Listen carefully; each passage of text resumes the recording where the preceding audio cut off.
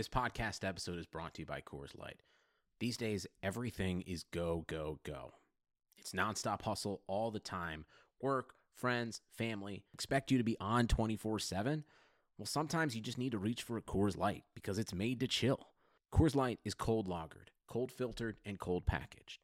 It's as crisp and refreshing as the Colorado Rockies. It is literally made to chill. Coors Light is the one I choose when I need to unwind. So when you want to hit reset, reach for the beer that's made to chill. Get Coors Light in the new look delivered straight to your door with Drizzly or Instacart. Celebrate responsibly. Coors Brewing Company, Golden, Colorado. The iPhone XR is here at T-Mobile, and there's a whole lot to love, like those perfect portrait mode selfies you're going to share. Nice. And how Memojis now turn every FaceTime with the kids into fun time. In fact, the only thing you'll love more than your iPhone XR is getting it included in the price when you get an unlimited plan. That's right. Get both unlimited and iPhone XR included for just $40 a month. Sure, you can get unlimited somewhere else. But for the same price at T-Mobile, you get unlimited and iPhone XR. Join today and get iPhone XR included with your unlimited plan for just $40 a line for 4 new lines. Call 1-800-T-Mobile or visit a store today. $30 for Essentials plus $10 for iPhone XR with autopay and qualifying trade-ins via 36 bill credits. Customers may notice lower speeds and further reduction if using more than 50 gigs per month. Video at 480p for well-qualified buyers plus taxes and fees. Contact us before canceling or remaining balances due. Qualifying service and finance agreements required. 0 down plus $20.84 per month for 36 months. Full price $749.99, 0% APR.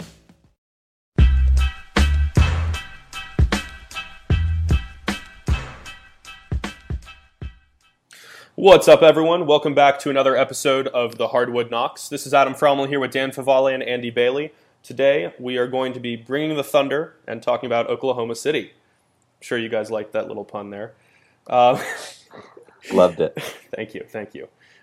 This was a team that suffered through a ridiculous amount of injuries last year, highlighted by all the Kevin Durant foot stuff.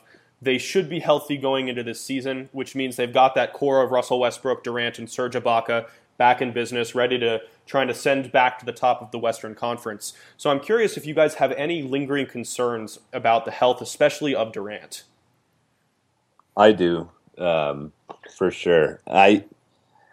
That particular injury that he has in his foot, we've seen problems with it. Guys like the one that always... Skydiving. This is amazing. Yeah, but you know what else is amazing? An iPhone 6S for just $49 at Metro. Really? Imagine streaming all the way down with that amazing camera. I'm switching. That's smart. You know what else is smart? Parachutes. Woo! Switch to Metro and get an amazing iPhone 6S for only $49. Metro by T-Mobile. Phone offer requires port-in of number not currently active on T-Mobile network or active on Metro in past 90 days. See store for details and terms and conditions. Comes to my mind is Yao Ming. Obviously, he had a lot more weight to carry on his foot than Kevin Durant does. And Kevin Durant looks really good in the preseason. He's done some really explosive stuff. But when I see somebody kind of have lingering issues for a year or two, multiple surgeries, I can't help but be skeptical. It just... I'm always just kind of waiting for the next bad thing to happen. It's Brandon Roy, Anthony Hardaway. Like, we've just seen this story play out too many times, and I always want it to be not the case. I want the guy to be able to overcome the injury issues, but I'm going to be skeptical about Durant for a while. And I think it's fair to be skeptical. I know a lot of people get bent out of shape when they're like, well, Kevin Durant is still the second best player in the NBA. No, he's number not. one, he's not. No, he's not. But number two, foot injuries are really tricky when it comes to big men. And I know he's not carrying around as much weight as someone like Yao Ming or someone like Brook Lopez, who seems to be healthy every other year these days. But he's listed at 6'9". He's probably closer to 7 foot, really. And guys just, if you think about it, they're not meant to be that big. Humans are not meant to be that tall. And he had 3 surgeries, I think, in 7 months or something ridiculous like that. That's really scary. The one thing that makes me more optimistic about this situation is just the nature of the Jones fracture injury. And it's notoriously difficult to recover from during the season because you have to be able to keep up your stamina. You have to stay in basketball shape, but you're not supposed to put any weight on it. And from what I've read, it is supposed to heal perfectly with no real risk of setbacks except for a small percentage of the population that do have this injury if you take enough time away. So I don't know how him trying to get back and re-injuring it and having to have another surgery is going to affect that prognosis. But there is some hope that it's not going to be a recurring problem just because of what the actual injury is. That's fair. Even the stuff I've read, they said there's like a low risk of re-aggravating it as well. I do always wonder, I won't pretend to know what's going on in his mind, but will he subconsciously favor it at all, where he's taking off differently when he goes for dunks, or he's attacking from different sides, or just putting a different amount of weight on it? And that's going to put more stress on other parts of your body, which could increase injury risk there. That's very real among players. Again, I don't know what it would be with him, but we don't really need to spend too much time on his injury in the sense that if he's healthy, the Thunder are going to be championship contenders, and they'll be one of the top 4 teams in the West. Yeah, for sure. They have, I think on pure talent, they have easily 2 of the top 10, maybe 2 of the top 5 most talented players in the NBA, and Russell Westbrook, and Kevin Durant is a no question guy. And you know, they've played together for years. There's a lot of talk from certain media people. I've been guilty of it myself a few times, of Westbrook maybe not passing to Durant enough, and there being maybe some chemistry issues there. But I think they play pretty well together. They know how each other plays. So yeah, I'm with you. Just those 2 guys alone make them a contender. I'm not sold on some of the role players they added. In fact, I think some of the guys that they've added in the last calendar year make them worse. But those 2 alone, and then, you know, Serge Ibaka is obviously really good too. So you have a legit big 3. I think they're a championship contender if healthy. I would agree there. Could you possibly be talking about Enes Kanter? That's definitely one of them, and probably the main one. Yeah, I mean, his lack of defense is pretty concerning, but I'm not as worried about it just because of the rotation they have set up there.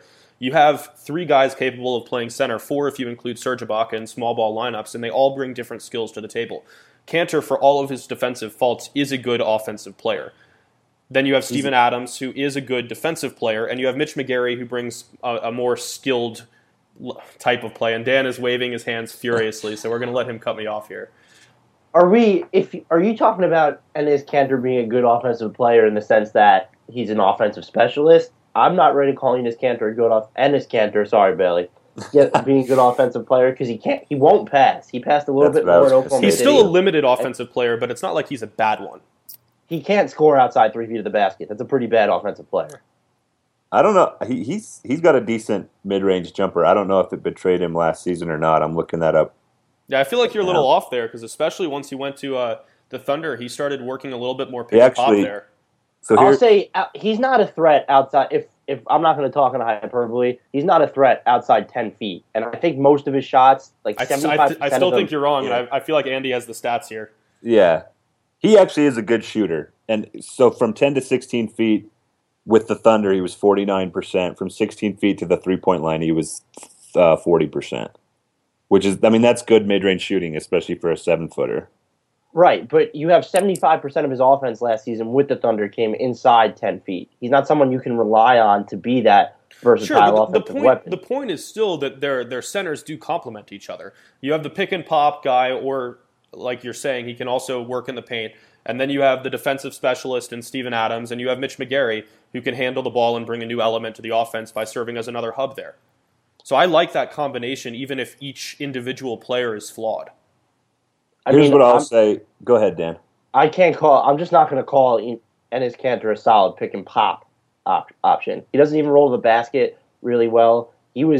I have to look at the numbers, but I think he was actually pretty bad as a pick and roll finisher last year. I'm not calling him a pick and pop option. I'm looking at the mid-range numbers now too, and yeah, they were pretty solid, and they have been pretty solid at certain points, but I can't call him a pick and pop option, especially when you just look at how much of his offense just comes inside 10 feet of the basket. I think he's too limited to be that guy that we're just going to call, hey, he's a good offensive player. I think he's good in certain situations.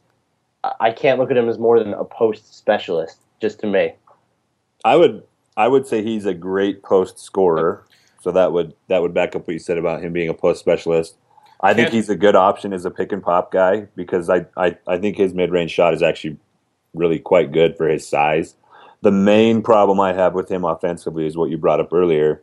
It's just his passing. He was more willing in Oklahoma City than he was in Utah, and we found out later it's just because he hated being on that team. But he has a long way to go as a passer, both in terms of willingness and ability to make passes out of double teams or out of a pick and roll. He just doesn't have really any passing ability right now. In 26 games with the Thunder last year, Kanter scored 1.1 points per possession as a roll man, and that was 75.6 percentile in the league.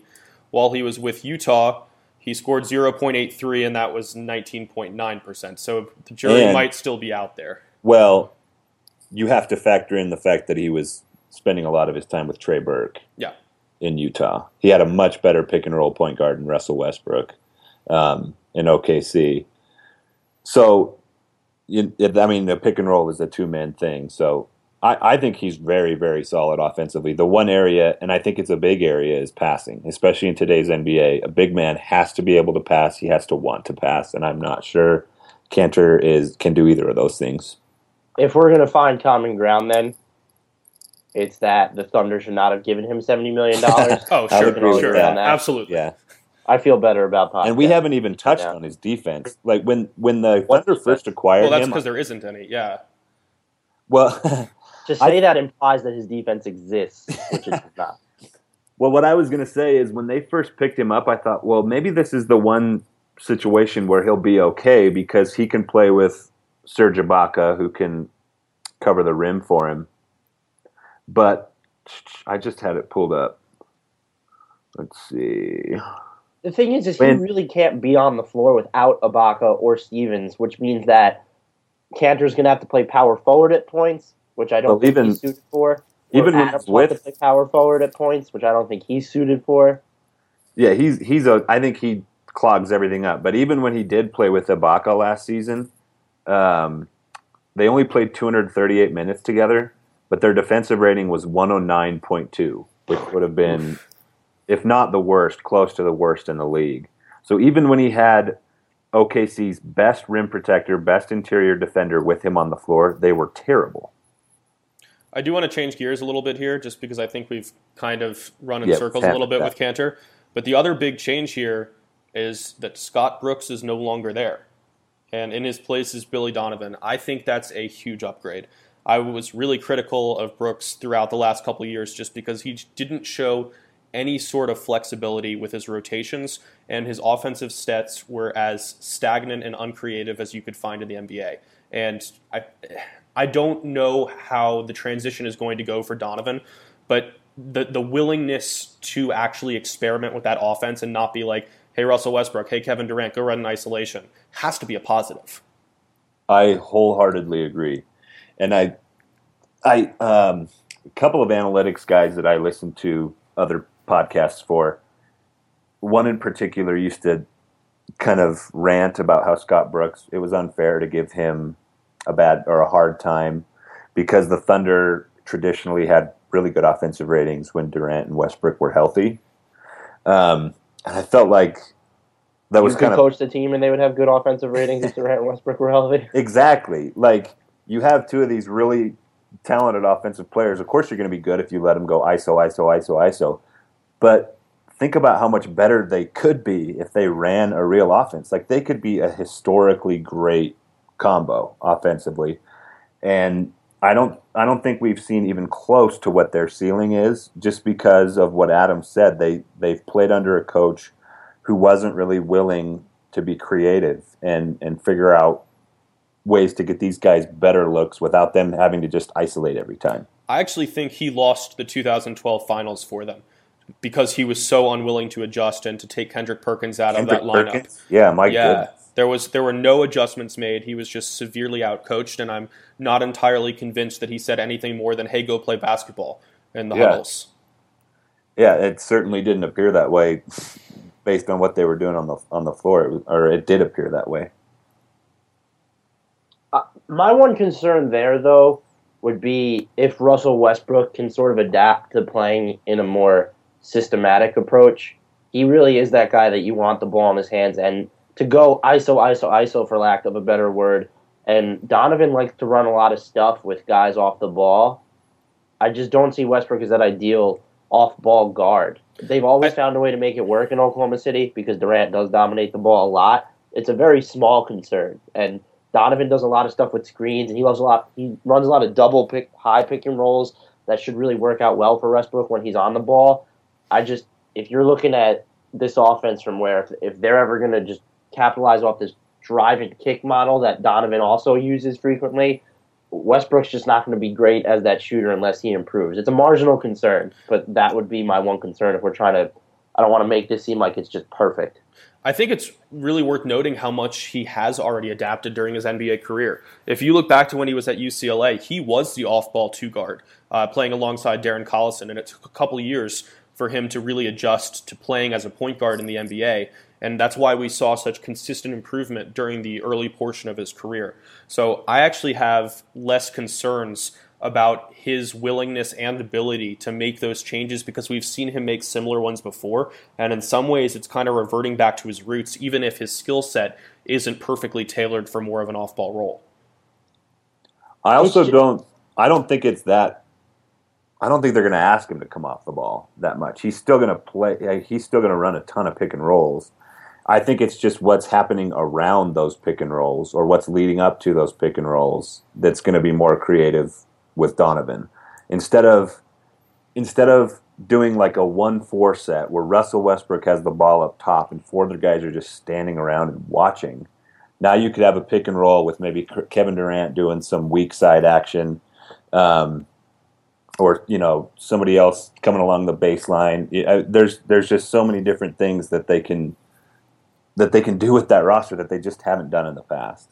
Well, in the end, I think you look at it, Donovan's coming with a bigger bag of tricks than Scott Brooks ever had, and no matter what, that should be a good thing. Agreed. That was just my only small concern, like I said before. But you look at this team, who is currently talking about an extension with Dion Waiters, which makes absolutely no sense. Yeah. Oof. They're sort of in this double transition year where you have Donovan coming in, but you also know that Kevin Durant is going to explore free agency next season. We've somehow managed to get through most of this podcast without talking about that. What are you expecting from this team if everything breaks right in terms of where are they going to stand in the Western Conference, which is still incredibly deep? It's not the same Western Conference where they were pegged as that next Spurs team that was just going to dominate. There are a bunch of new contenders there. How many wins do you see them getting? Where do you think they're going to end up? We'll assume everyone stays healthy, of course. That's such a tough question just because we haven't seen what they're going to do under Donovan. We don't know the health, but if everything does break right, as you said, there's no reason this team can't supplant Golden State as the number 1 seed in the conference. I mean, they have that much talent. We have 2 top 10 players. We have Serge Ibaka, who is tremendously underrated now that he has a pretty consistent three-point stroke. And some of their role players are better than what they had in years past when they were already competing for that 1 seed, even if they are flawed. More realistically, I probably see them around 50 to 55 wins as key players take some nights off and they make some adjustments and attempt to develop chemistry. So I would probably peg them as maybe the number 4 seed, but with the potential to be playing like the number 1 seed at the end of the year. I think I would agree with all that. The first number that popped into my mind was 55 when Dan was first phrasing the question. I think if Kevin Durant's healthy, obviously they have one of the best 2-man combos in the league. I think that Dion Waiters and Enes Kanter are both net negatives, though, and they could play a lot of minutes. And I think it will be in a little bit of an adjustment period with Billy Donovan to figure out systems on both ends of the floor. But just talent alone is going to get them to over 50 if everybody's healthy.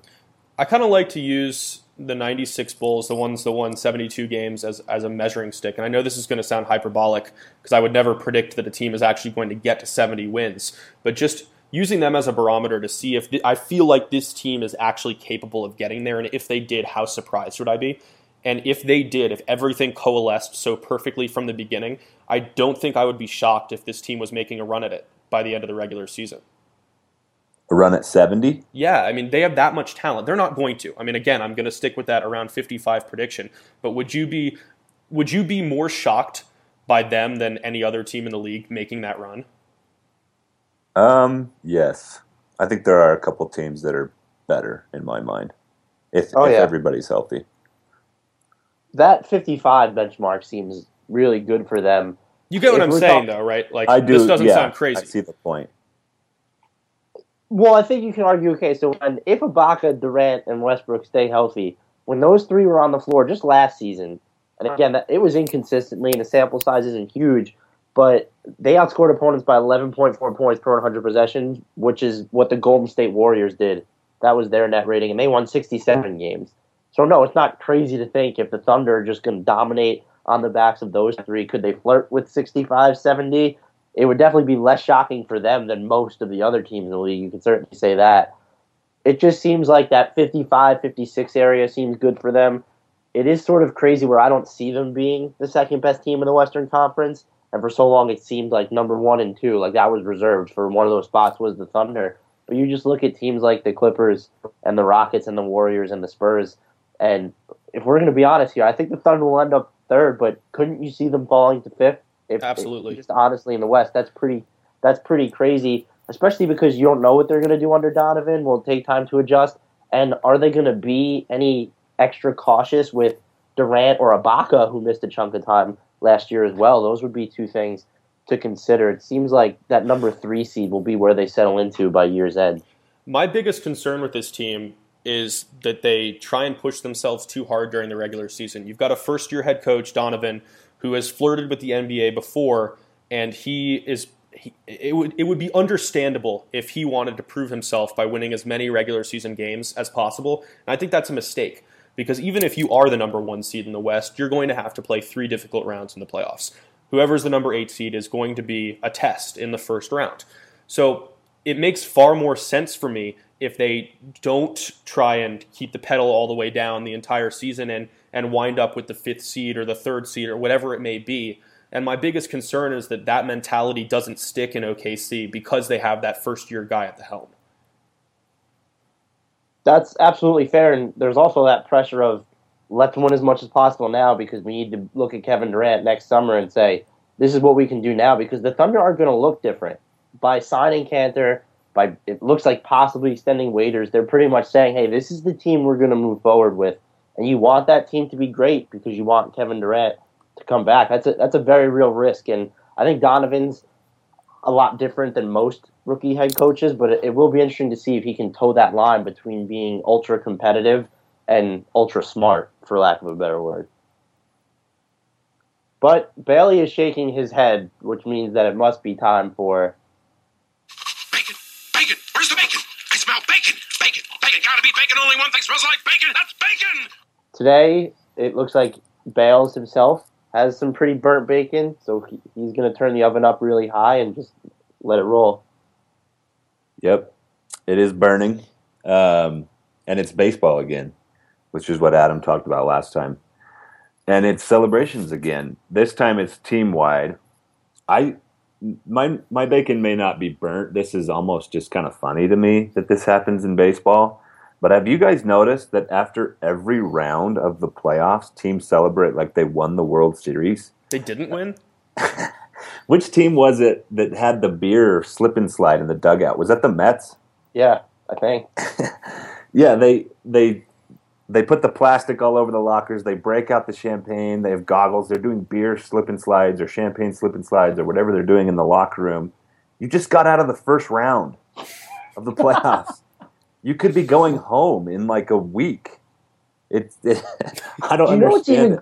Do you even know what's crazier is how choreographed it is now? Like, you go in there, you grab a bottle, you put on the goggles, and you wait. Like, it's so dumb. Like, for it to happen. It just doesn't happen organically, which makes it even worse. But I feel you. To be fair, it's the Mets. It's been a while since they had a chance to celebrate. Did the Cubs even celebrate like that crazy, though? I don't think so. I think everyone has, honestly. Maybe not with a beer slip and slide in the locker room. No, but everybody's had like the champagne waiting for him in the locker room. Well, congratulations, you won a first round series. Can you imagine that? Like, let's say the Warriors had done that after they swept the Pelicans last year. Just like brought out the champagne on the court and everyone's like running around and hugging each other. This confetti raining down from the Oracle Arena rafters. Like, come on. Aren't you concerned about injury in those situations too? Like you're doing an alcoholic beverage slip and slide. Like, aren't you concerned that, we saw what happened to Tejada just in that series on when someone slides, and then you're just going to go slip and slip. Like, something is bound to go wrong if they keep doing this. I concur. Yeah, so I don't really get it. It's just weird to me. If you love baseball celebrations and you want to throw that in my face, you can do that on Twitter. I'm at Andrew D. Bailey. You can also reach Adam at Fromal09, Fromal09. Dan is at Dan Favale, Favale.